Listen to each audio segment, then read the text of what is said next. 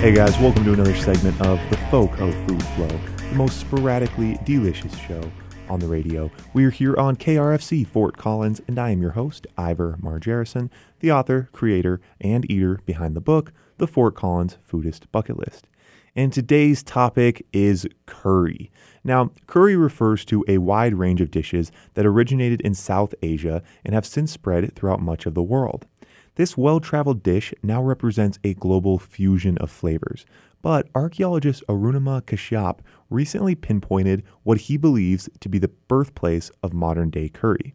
His findings are based on the residues found in stone pottery, indicating that the Indus civilization was using a mixture of ginger, garlic, and turmeric to flavor their foods nearly 4,000 years ago.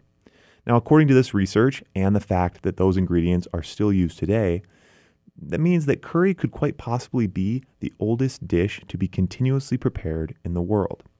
Of course, since that time, curry has greatly evolved and spread throughout the world and changed in forms and ingredients. And perhaps the thing that we know most would be what the Western food culture calls curry powder.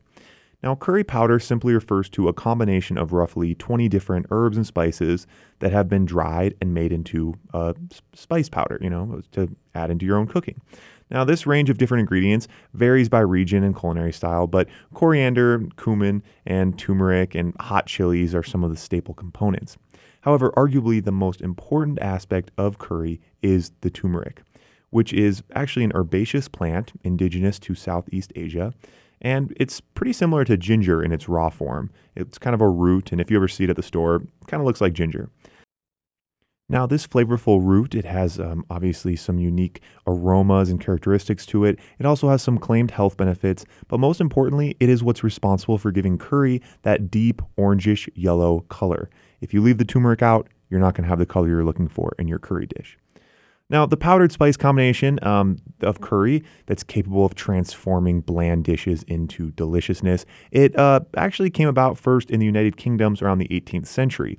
During this time, English traders were spending a lot of time in India, and they began to use the term curry as a blanket statement to describe the various meat and veggie dishes that were popular in those regions. It is believed it is the English who, spending so much time in India, they became fond of these spices, and English spice trader decided to bring them home. So he made a powdered curry mix that he brought back to the UK.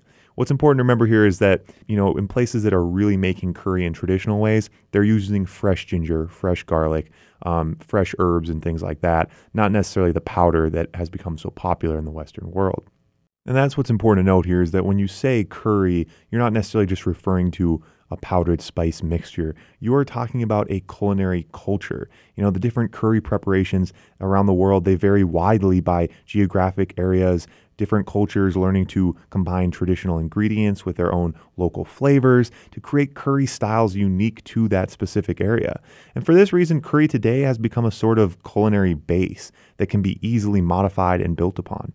Curry's ability to blend so well with different flavors has allowed it to infiltrate nearly every cuisine and is the perfect starting point for edible experimentation in your own kitchen. When you're using curry powder at home, if you do decide to start with the powder, that's a good start. But feel free to add in fresh things. Use fresh ginger, fresh turmeric, fresh garlic, onions, things like that. You can add in your other spices. You can add in other herbs. There are no rules with curry, and that's what's so beautiful about it. Growing and adapting new curry styles in your own kitchen is a true celebration of the resilience of this globally loved dish. And it's also the perfect way to flex your own culinary creativity. Now, on the topic of curry, I can't get out of here without mentioning the Star of India. It's located right here in Fort Collins. This restaurant, obviously, it's an Indian restaurant, so they have a lot of the traditional dishes. They do curry extremely well. Their sauces, the tenderness of their meat dishes, the flavors are shot through so deeply and so richly. It is really something that, I can't help but write home about. Again, that's the Star of India right here in Fort Collins.